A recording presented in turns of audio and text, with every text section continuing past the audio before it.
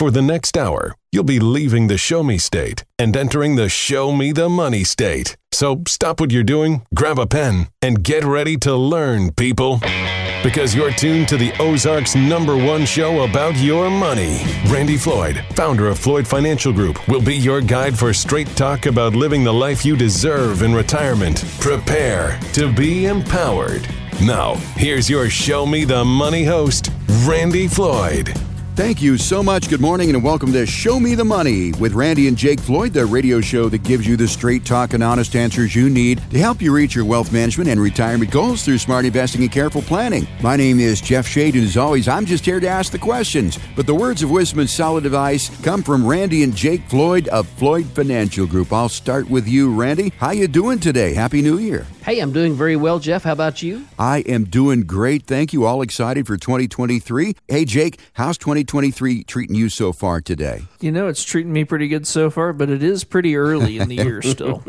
That's right. Well, I don't know if the best is yet to come, but I don't know. You know, we have all great hopes and faith that 2023 is going to be better. We're going to try to make it a really good one. But as you said, we just don't know. So that's the purpose of this show, is to help people to plan for the unexpected and to have a plan that's not going to leave us, as you say, flapping in the wind if things don't go right. On today's show, gentlemen, we want to talk about a lot of things. We've got a new feature that we're going to be doing today that is fascinating, fun facts about money. But let's start off with current events. Something that I read that was interesting, Jake, was the fact that the S&P 500 did something that it's only done 7 times ever. You know, the market was down 19.44%, I believe was the exact number, from January 1st, 2022 to December 31st, 2022. Yeah, that's a pretty good size one-year decline. Now, I think it's important to note that there has been more declines than that throughout history. They just did not occur from January to December and, you know, fall on the calendar that way. So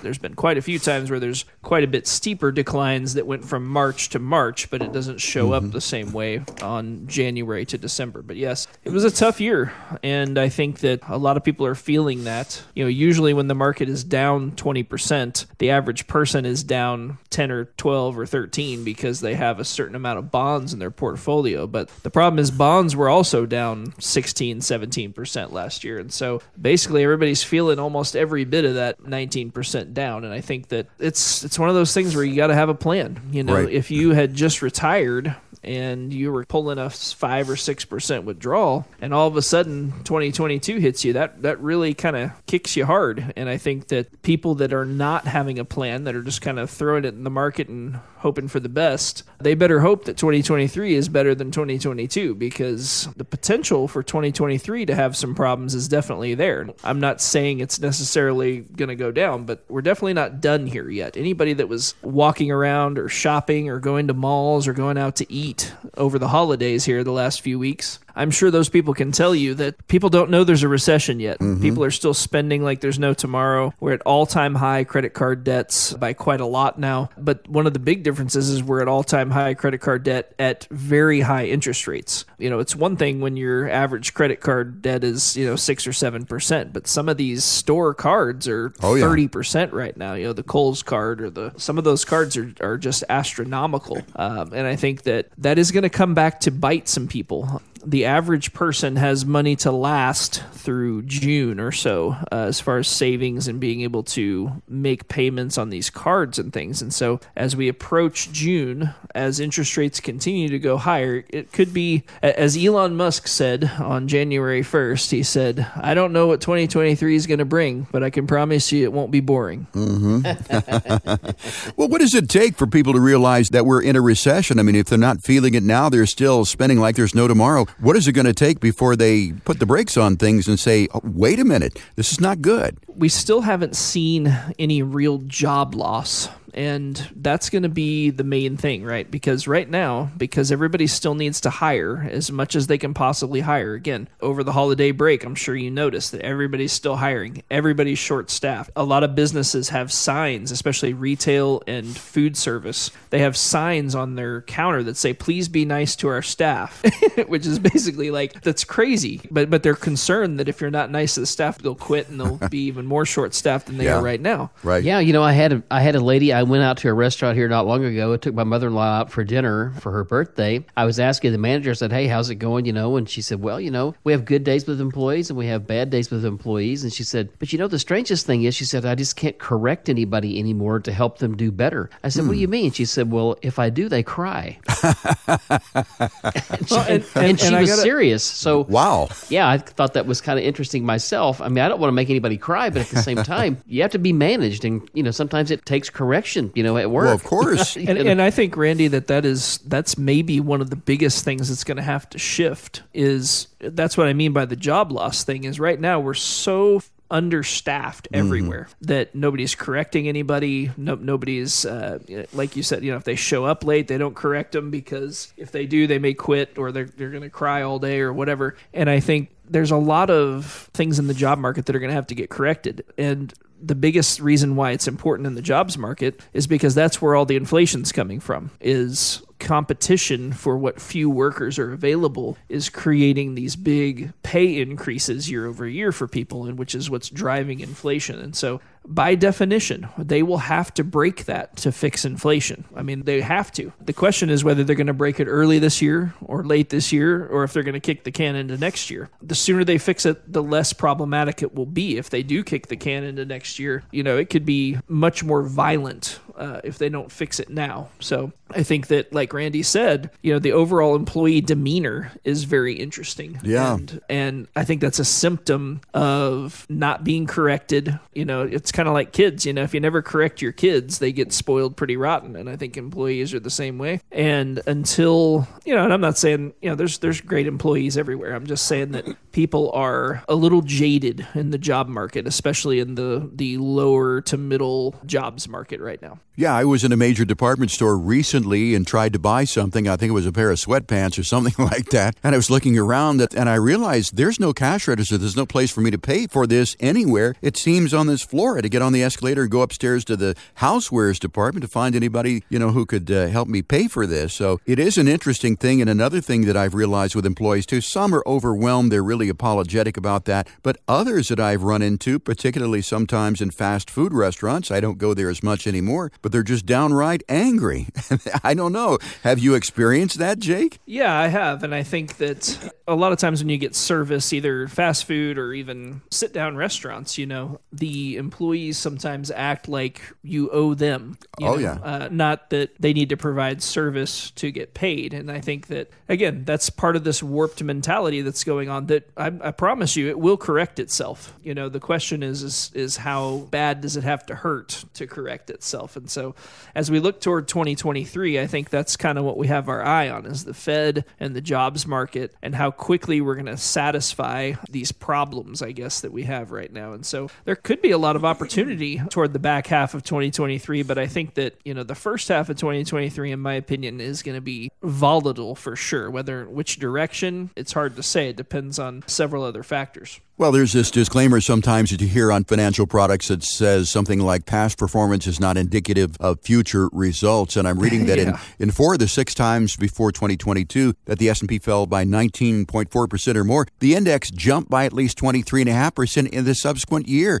There's a clear big bounce after bad year trend, but do you think that is going to be the case this year? As you said, it may not happen until the end of the year, but would it be that much? Well, we have this interesting thing that's happening right now, Jeff, that hasn't happened. Again, we're looking back over our shoulder 40 years, and that is, bonds and interest rates were really high in the early 80s, and then they crept down through all the way through basically all of 2020. And then they kind of hung out at zero for a while. Bond rates did. That's why CDs paid almost nothing and Treasury bills were not much better. Then Jerome Powell in March of this year starts raising interest rates. And now all of a sudden, we can actually go out and buy a 3-month Treasury bill that'll yield about 4%. And we haven't seen that in a long time. And what that does then is put additional pressure on the stock market, because as you start looking at what companies are earning and what the multiples are looking like and what the compression is going to be into next year or this year now that we're in it, it could be that, the market does have some more pretty good downside pressure because people are going to bail out of there and go get something that's guaranteed. And they're not done raising rates yet, I think is the other part, So right now it's 4%, but what if they kick rates 2 or 3 more times, What if you can get 5% with a 3-month commitment? I think there's a lot of people out there that are like, I don't really need the headache of the market if I can get 5% guaranteed.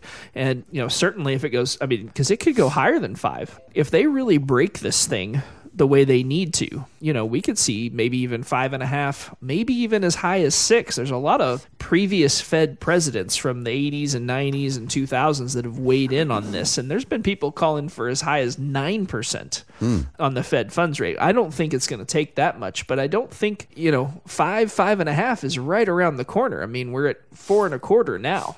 So it sounds like even with the dire news, there are some buying opportunities here. Let me ask you this. Those people who have been your clients for a while at Floyd Financial Group, I know that you put them in plans. When you check in with them, are they really that worried about what's happening in the market right now? Or have you protected them in such a way that something like this is just a minor annoyance and not a life-changing event? So clients that are already clients, almost all of our reviews are ones of relief, meaning they come in and they know the market's down and we kind of show them where everything's at and they're like, oh, wow, that's quite a bit better than I was expecting. People that are not current clients are very concerned, and for good reason in most cases, especially if they're still in their employer-sponsored plan with, whatever kind of investment mix the HR person designated for them. A lot of those people are concerned, and certainly if they haven't looked at their risk tolerance on there in a while, some of the retirees are still allocated like they're 35. And those types of portfolios with small and mid caps, international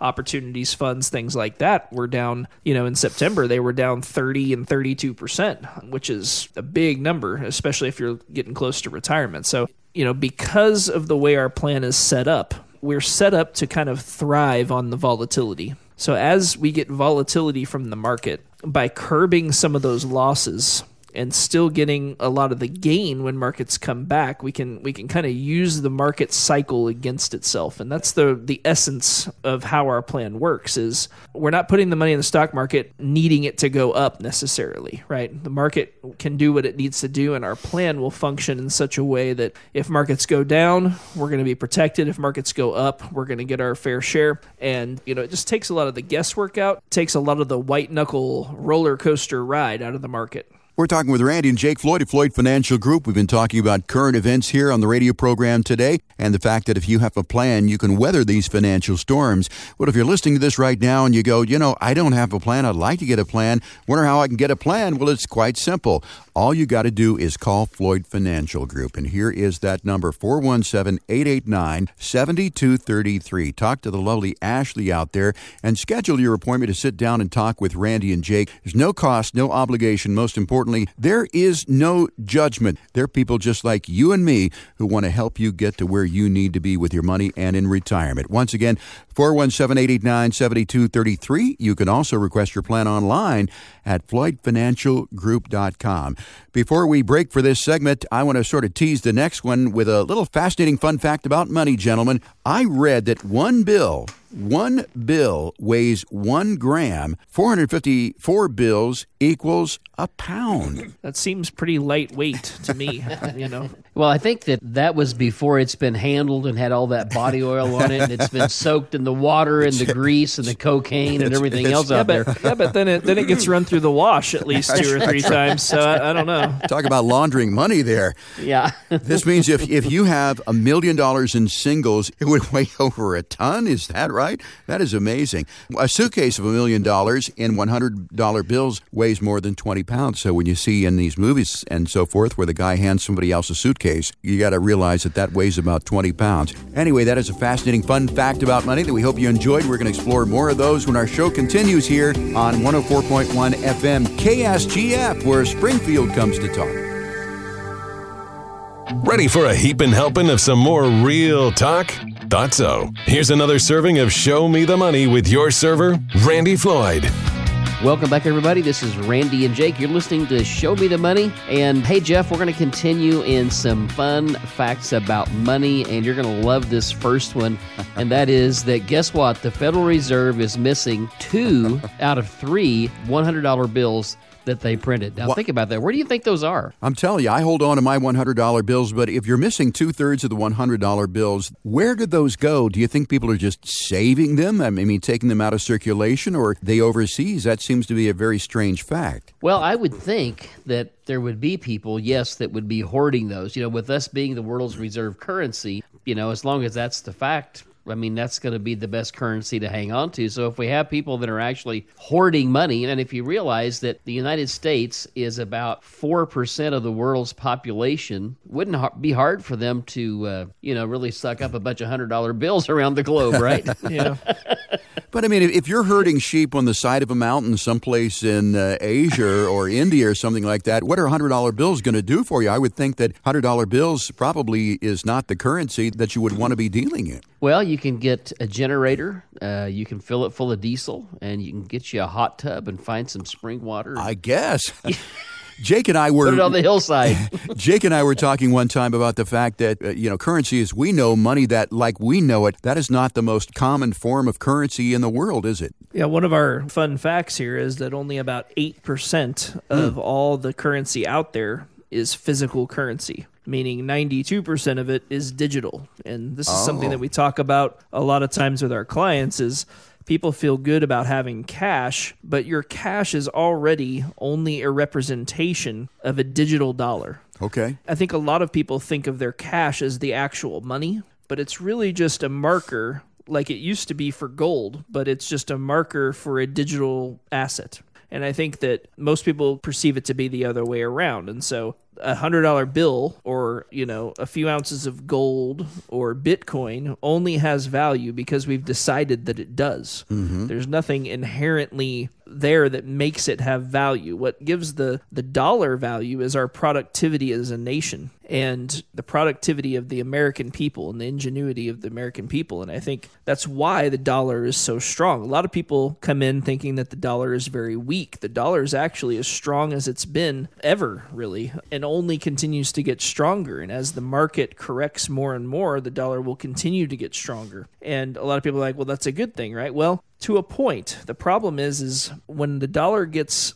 strong, it makes it less attractive for people to spend money with us. So buy things from the United States or vacation in the United States becomes more expensive versus their currency. And so there's a balance like with anything. But that's the fun fact is that only 8% of the money out there is physical money. The rest is digital. And I was thinking that the answer to that was because, as I said, you're on the side of a mountain or something. Money doesn't really mean that much to you. You're trading another currency. I don't know about you, Randy, but when I was a kid, my grandfather and grandmother would trade things like eggs for milk, and that was their currency. They really didn't need money. Was that the case with you down in Bradleyville? Oh, yeah, for sure. I remember, early in the morning when we would roll down the road, there's two things I remember if we were out early in the morning driving. One of those is all of the little tortoises that were always on the road. Yeah. I guess they're tortoises, right? I don't know. They're not actually turtles. The little box turtles we call them around here. Yeah. I think they're actually a tortoise, aren't they? They're not really a tortoise. I don't know. Somebody will write in and tell us. Somebody will tell us. You just ruined my dream. I always thought they were turtles. Like finding out about Mr. Claus here. I thought turtles were water and then tortoises were land or something like that. But anyway, I don't know. Whatever. I don't know. But anyway, you know what I'm talking about. Everybody knows those little things that are on the road that you have to try to avoid hitting, Correct. And then the other thing I remember was all the milk cans. And I'm talking about an actual, steel can with the pop-off lid, right? Where people had milked their cattle, and we had milk cans and we had cream cans because we would skim the cream and put into a smaller one because the cream brought more, right? Separated, So that's a couple of things that I really remember about currency. And then also we'd drive up and down the road, and people would say, "Yeah, we got eggs," and they'd say, "We'll trade," Right. And so there was just all sorts of things going on. And then you just knew who had chickens, who had turkeys, who had hogs.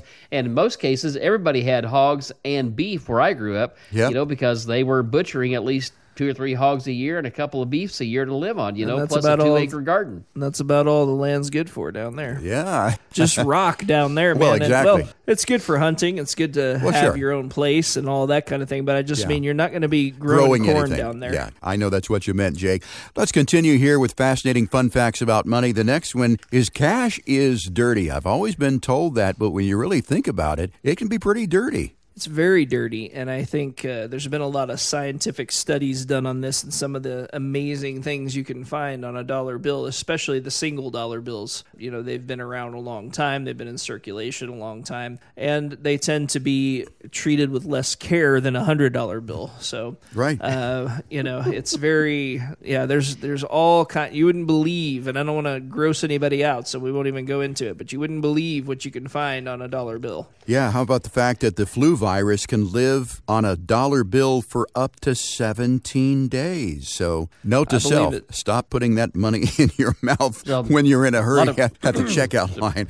or don't do the lick your finger and flip through your bills. That's I think what's funny is there's people that do that are germaphobes. Yeah. You know, they'll be wearing their mask to the grocery store, and then they'll pull out their money and lick their fingers as they go through it, and I'm like, oh my gosh, something doesn't add up here. Yeah. Here's the other thing that I want to throw out here. You know, there was this guy that I grew up with, and I can't even remember how I got to know him, but he was around our community a lot, and we would always end up talking about business and money as he would come by our little country store that we had, and we'd say something like, you know, you've heard the term cold hard cash, right? Yeah. And he would say, no, it's warm and soft. Okay. Or cash on the barrel head. I always wondered where these sayings came from, but I guess people used to use a barrel head as a table to throw down their cash and do their trading on. So interesting. And there are a lot there are a lot of fun facts out there about money, and among them is our next one here is, I didn't know this, is that before the Federal Reserve in 1933 printed money, that each bank had its own money. They used to print their own money. Each bank did that. You know, looking back, I mean, you could see how back in the days of Alias Smith and Jones. Do you remember that old Western? Yeah. I do. So some of the people on here will remember Alias Smith and Jones when they would go around. They were bank robbers, basically, but you know, they were the most famous ones out there, supposedly, and they tried to go straight. But the interesting thing about that is if you went around and you started hitting these banks, if the actual ownership and collateral in those banks was just people in the local community, that would be problematic. You know, if Jesse James started, just hitting your banks all the time, that would be difficult. Printing your own money at your own bank sounds a little bit like the election system right now. Welcome back, Jake. I miss you when you're not on the show with stuff like that. But yeah, I heard of a California town that, they didn't have access to cash, and they printed, actually their money was made out of wood, and still there's some of that stuff that you can buy on eBay. But again, it's interesting that the Federal Reserve in 1913, before that, banks printed their own money. So I wonder what your bank. Pretty wild. Yeah, I wonder what your bank would make money out of these days. I don't know. Next fascinating fact here is the fact that Martha Washington, I didn't know that, the only woman to appear on a U.S. currency note. Did you guys know that? No, I did not know that until I was reading it right here. I mean, that's pretty interesting to me. And honestly, I guess who chooses and how do you choose who goes on a coin or a bill or whatever? And really, at the end of the day, who cares, right? Yeah, exactly.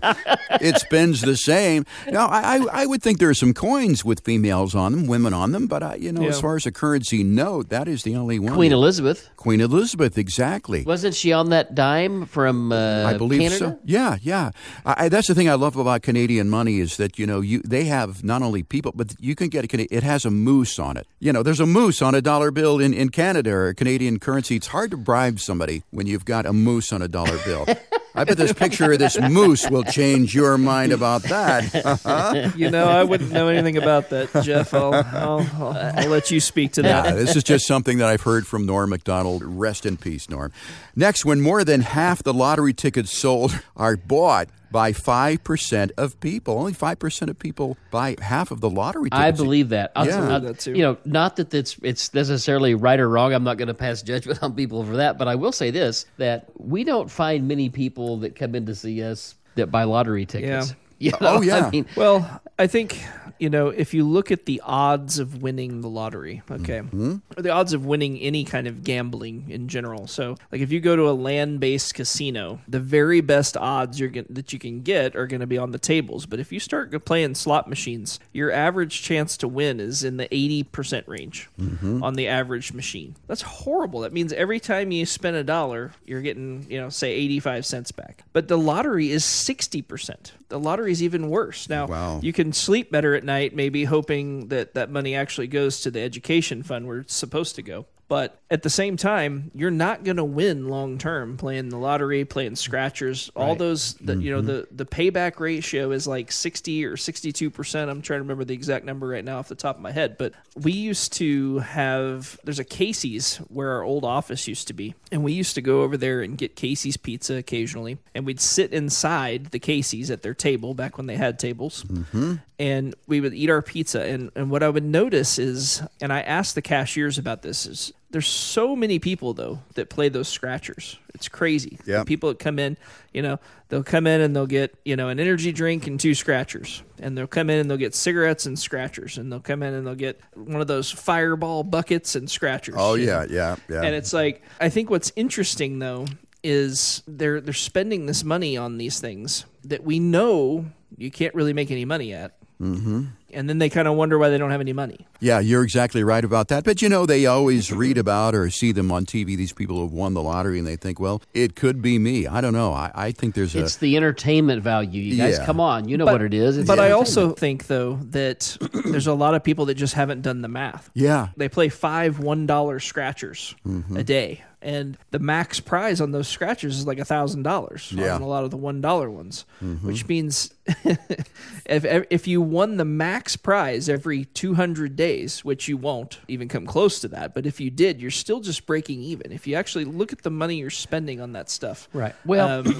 I also think everybody has their thing that they spend money on, right? That doesn't make any sense. I'm not judging you, I'm just saying that stuff is trying to kill you. You need to stop. Yeah. I think one of the interesting things about this too is we'll be sitting in meetings lots of times and people will say, well, we've got this and this and this, unless of course we win the lottery. Yeah. And then they say, of course you'd have to play the lottery if you were going to win. Yeah. That's right.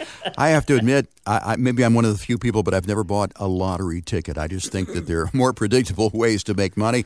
I'll just save it and do it the old-fashioned way. We're talking with Randy and Jake here, Floyd Financial Group. We've been talking about some fun facts about money. We'll do this again sometime, gentlemen. It has been a lot of fun. Meantime, if you're listening to the program, you'd like a no-cost, no obligation, no judgment financial plan with Randy and Jake at Floyd Financial Group to get yours, 417-889-7233. This is a great time of the year to do that. Get 2023 off to a good, predictable start by getting in with Randy and Jake and sitting down for a financial plan. Again, no cost and no obligation, 417-889-7233, or you can request it online at floydfinancialgroup.com.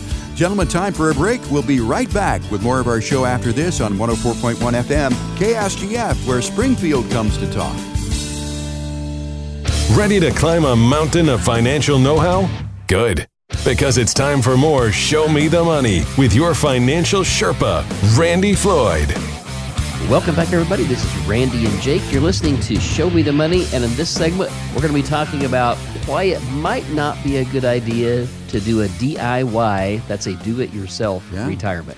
Now, there's a DIY channel on the cable network, gentlemen. I've seen it before, but I've never seen a show on investing your money on DIY. I mean, they teach you how to build a deck, you can paint your house, you can change your oil. There's a lot of things that you can do on your own with just a little bit of advice. You can watch a YouTube video. But investing is not one of those things. And really, there is a study that has been out year over year that shows that DIYers do not make as much money as someone who uses a financial advisor or a financial professional. Can you comment on that? Sure. I think number one of the most important things is when you're starting to manage your own money, it's a very emotional thing. And for us, and I think this is the case with any profession that people get into over time. I'm sure the first time that a doctor goes in and they perform a surgery or they watch a surgery being performed, it's different than they've seen it the 500th time. Mm-hmm. And the emotion might not be quite as high as it would be the very first time. So I think there's a lot of things there. Emotion can play into it. The other thing is anything you do over and over and over again, you tend to see all the nuances and learn all the little nooks and crannies that are in whatever occupation or whatever it is you're doing there. You learn all those things. And then thirdly, just, it's hard to know what it is you don't know. And you even have to figure out what's the right question to ask, and what really seems like at first blush when you first look at it, oh, that's an obvious straight up answer. Not so in the world of finance. I also think that even if an individual investor could match the return, there's so much more to investing than the return that you get. Like knowing how much money to take out, how to take it the most efficiently, when to sell things, tax implications. There's a laundry list of things that you need to keep an eye on. Otherwise, if you make a mistake on taxes that costs you 25% of what you earned, that eats into your earnings really fast. The other thing is, knowing in retirement what you take and where you take it from affects your health insurance premiums, your Medicare Part B if you're on Medicare, just all the different little nuances that we know because we do this, 20 times a week for people. It may not be something that you are readily able to know all the things on, just because you're gonna retire once, and we're retiring 5 or 6 people a week in here, so there's a lot of little things that you may not think about that can have a massive impact on the back end. Well, when you do things like build a deck, people do that themselves many times because they feel that it's going to cost them less money. Sometimes they'll change the oil in their car because they think it's going to cost less, when in reality, it really does not cost less. And I think that sometimes people do not use financial advisors because they think that if they do it themselves, it's going to cost less. But when you figure the returns that they get versus what a professional advisor is going to get, the economics really don't work out, do they? Well, in a year like 2022, where the market was down, as we talked about earlier, 19.4%. If you were invested heavily in technology and you were doing this yourself, we know some people that were doing this stuff themselves and were invested in companies like even good companies like Amazon, heavily invested in Tesla, or maybe some of the less quality, some of the ARK innovation stocks like Robinhood and Zoom and things like that. Some of those stocks, Carvana, is down 98%, and there's a lot of stocks though that are lots and lots of stocks that are down 90%. Lots of them. Not just like, well, there's one. There's lots of them. We could do a whole show on stocks that are down 90%.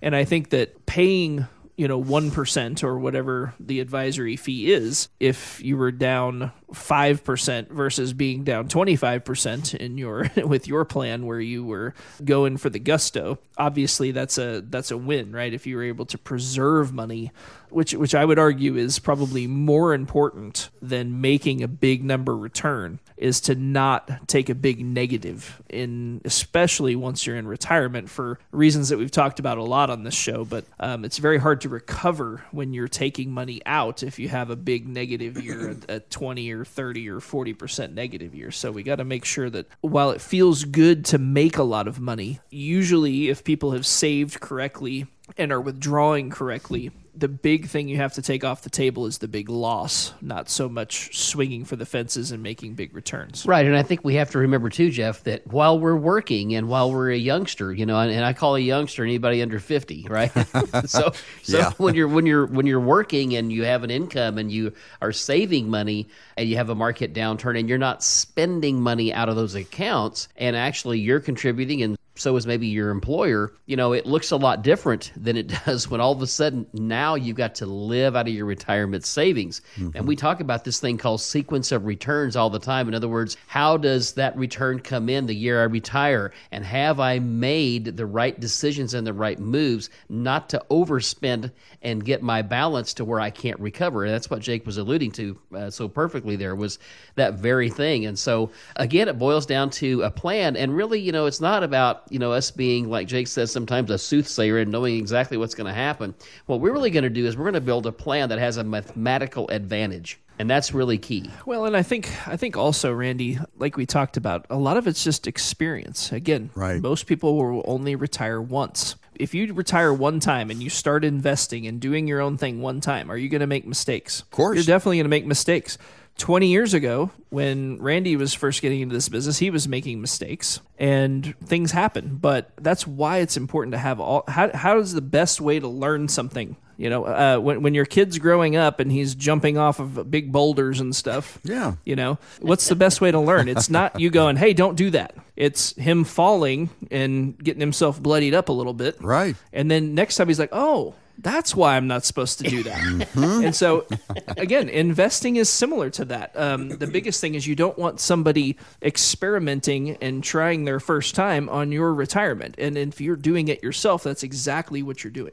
And another thing that comes to mind, there are a lot of tools that you have available to you as a registered investment advisor or a financial professional that the average person cannot take advantage of, right? Yeah, there's several things that are out there that are available to a financial professional. When it comes to stocks and it comes to bonds and things of that nature, people can go out and pretty much do that on their own. But if you're looking for any type of a tool that's going to give you a hedge or give you a little more upside potential while giving you that downside protection, that's going to be hard for them to find and engineer. Now, can it be done? They absolutely can if they want to go out and, again, really get educated in the options trade. And yeah, they can certainly do it. And I also think, Jeff, that information is definitely available today. The problem is most people don't have any idea what to do with that information. You can find any statistic about the market or any piece of data, and you can find 50 different opinions on it if you're surfing the web, Right. And I think that a lot of that has to do with context, right? It's not that everybody's wrong and one person's right. It's more, how does it apply to your situation, and what should we be guarding against, and what should we be leaning into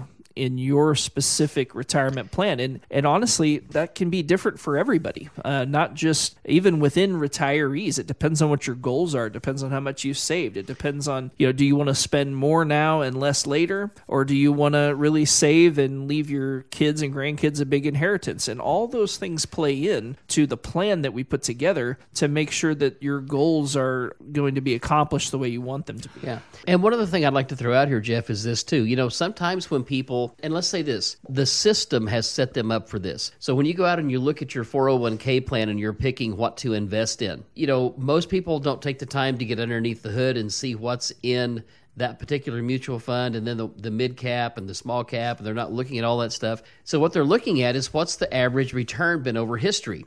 So if we look back here now, there's something like 30,000 mutual funds out there, right? 30,000. So nobody could possibly do all the research on all that. But here's the other thing about it. When I look at a return, and it'll show the 1 year, 3 year, 5 year, and sometimes it'll say since inception. And one of the questions we get all the time is, well, what's your average yearly return? Well, there really is no such thing if you're just invested purely in the stock market, because depending on where you measured from makes all the difference. So if you had invested your money on March 3rd of 2009, the bottom of the market had just passed, and then forward through February of 2020, there was a few downturns, but that was a pretty stinking good rocket ship ride. Yeah, you're up like almost 600% from that point. Right. But if you measured from the top in 2007, you're up low single digits average return. And so that 18-month difference made all the difference. And I think a lot of people want to say, well, how'd you do last year? How'd you do this year? How are you doing, in the last 3 months? Or, how's it been since the inception of the mutual fund in 1950? The answer to this, none of that really matters. What matters is that you have the plan in place. And like Randy said, it's very important not to choose funds or investment strategies based solely on previous return. There's something called the periodic table of investments, basically, where they put this chart out every year that ranks all the different asset classes. So high yield bonds, government bonds, cash to stocks, large cap stocks, international stocks, emerging market stocks, and it takes those as a whole and ranks them from best to worst. And if you look at a chart like that on a 20-year history, what you'll notice is that it's totally random. It's all over the place. What did good last year is probably less likely to do good this year, and vice versa. So if you just simply invest based on average return, that can really set you up for some problems. Again, case in point, Cathie Wood's ARK Innovation ETF. Okay, in 2021, and 2020 was a big year too, but her fund in 2021 was up 118%. So a lot of people piled in, like, man, I want some of that.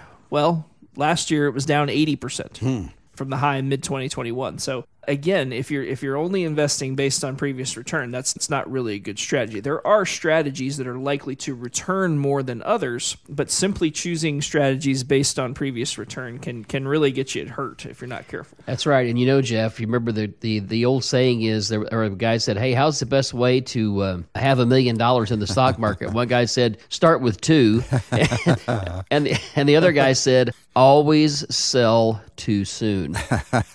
No truer words have ever been spoken. We're talking about DIY investing with Randy and Jake here at Floyd Financial Group versus, using a financial pro. And I'll throw this one in too. If you've heard about these annuities and you think, well, I'm going to get myself one of those. Well, you can, as an individual, just call up the annuity company, the insurance company, get one of those. You do need a financial professional who is insurance licensed in order to take advantage of that. If you're listening to this conversation and you think you might want to take advantage of the experience and the opportunities that Randy and Jake present at Floyd Financial Group, call 417-889-7233 for your no-cost, no obligation, no judgment financial plan. 417-889-7233. You can also request it online at floydfinancialgroup.com. Time for a break, gentlemen. We'll be right back with the final portion of our show right here on my favorite radio station, 104.1 FM KSGF, where Springfield comes to talk. People of the Ozarks, step away from the fishing pole and prepare to be shown the money, because we're back with more Straight Talk with Randy Floyd. Welcome back, everybody. This is Randy and Jake. You're listening to Show Me the Money, and in this segment, we're going to be talking about, is it over? Is 2023 going to look better? And what's the prognosis, I guess, in general, right? Yeah, that's exactly right. And I think nobody really knows, what's going to happen to the economy in 2023. Not everyone agrees that the global economy is heading for a recession, but some people do. So if you're listening to this program and you're wondering whether or not it's over, you just don't know what to do, is there more pain ahead? What would you say is the number one thing that you can do to protect yourself from further pain down the road here in 2023? Well, number one, I want you to know that we are not the soothsayers and we're not the prognosticator of prognosticators. That is the gopher. No, it's the gopher. Whichever it's the groundhog. One. Yeah, it's the groundhogs. Yeah.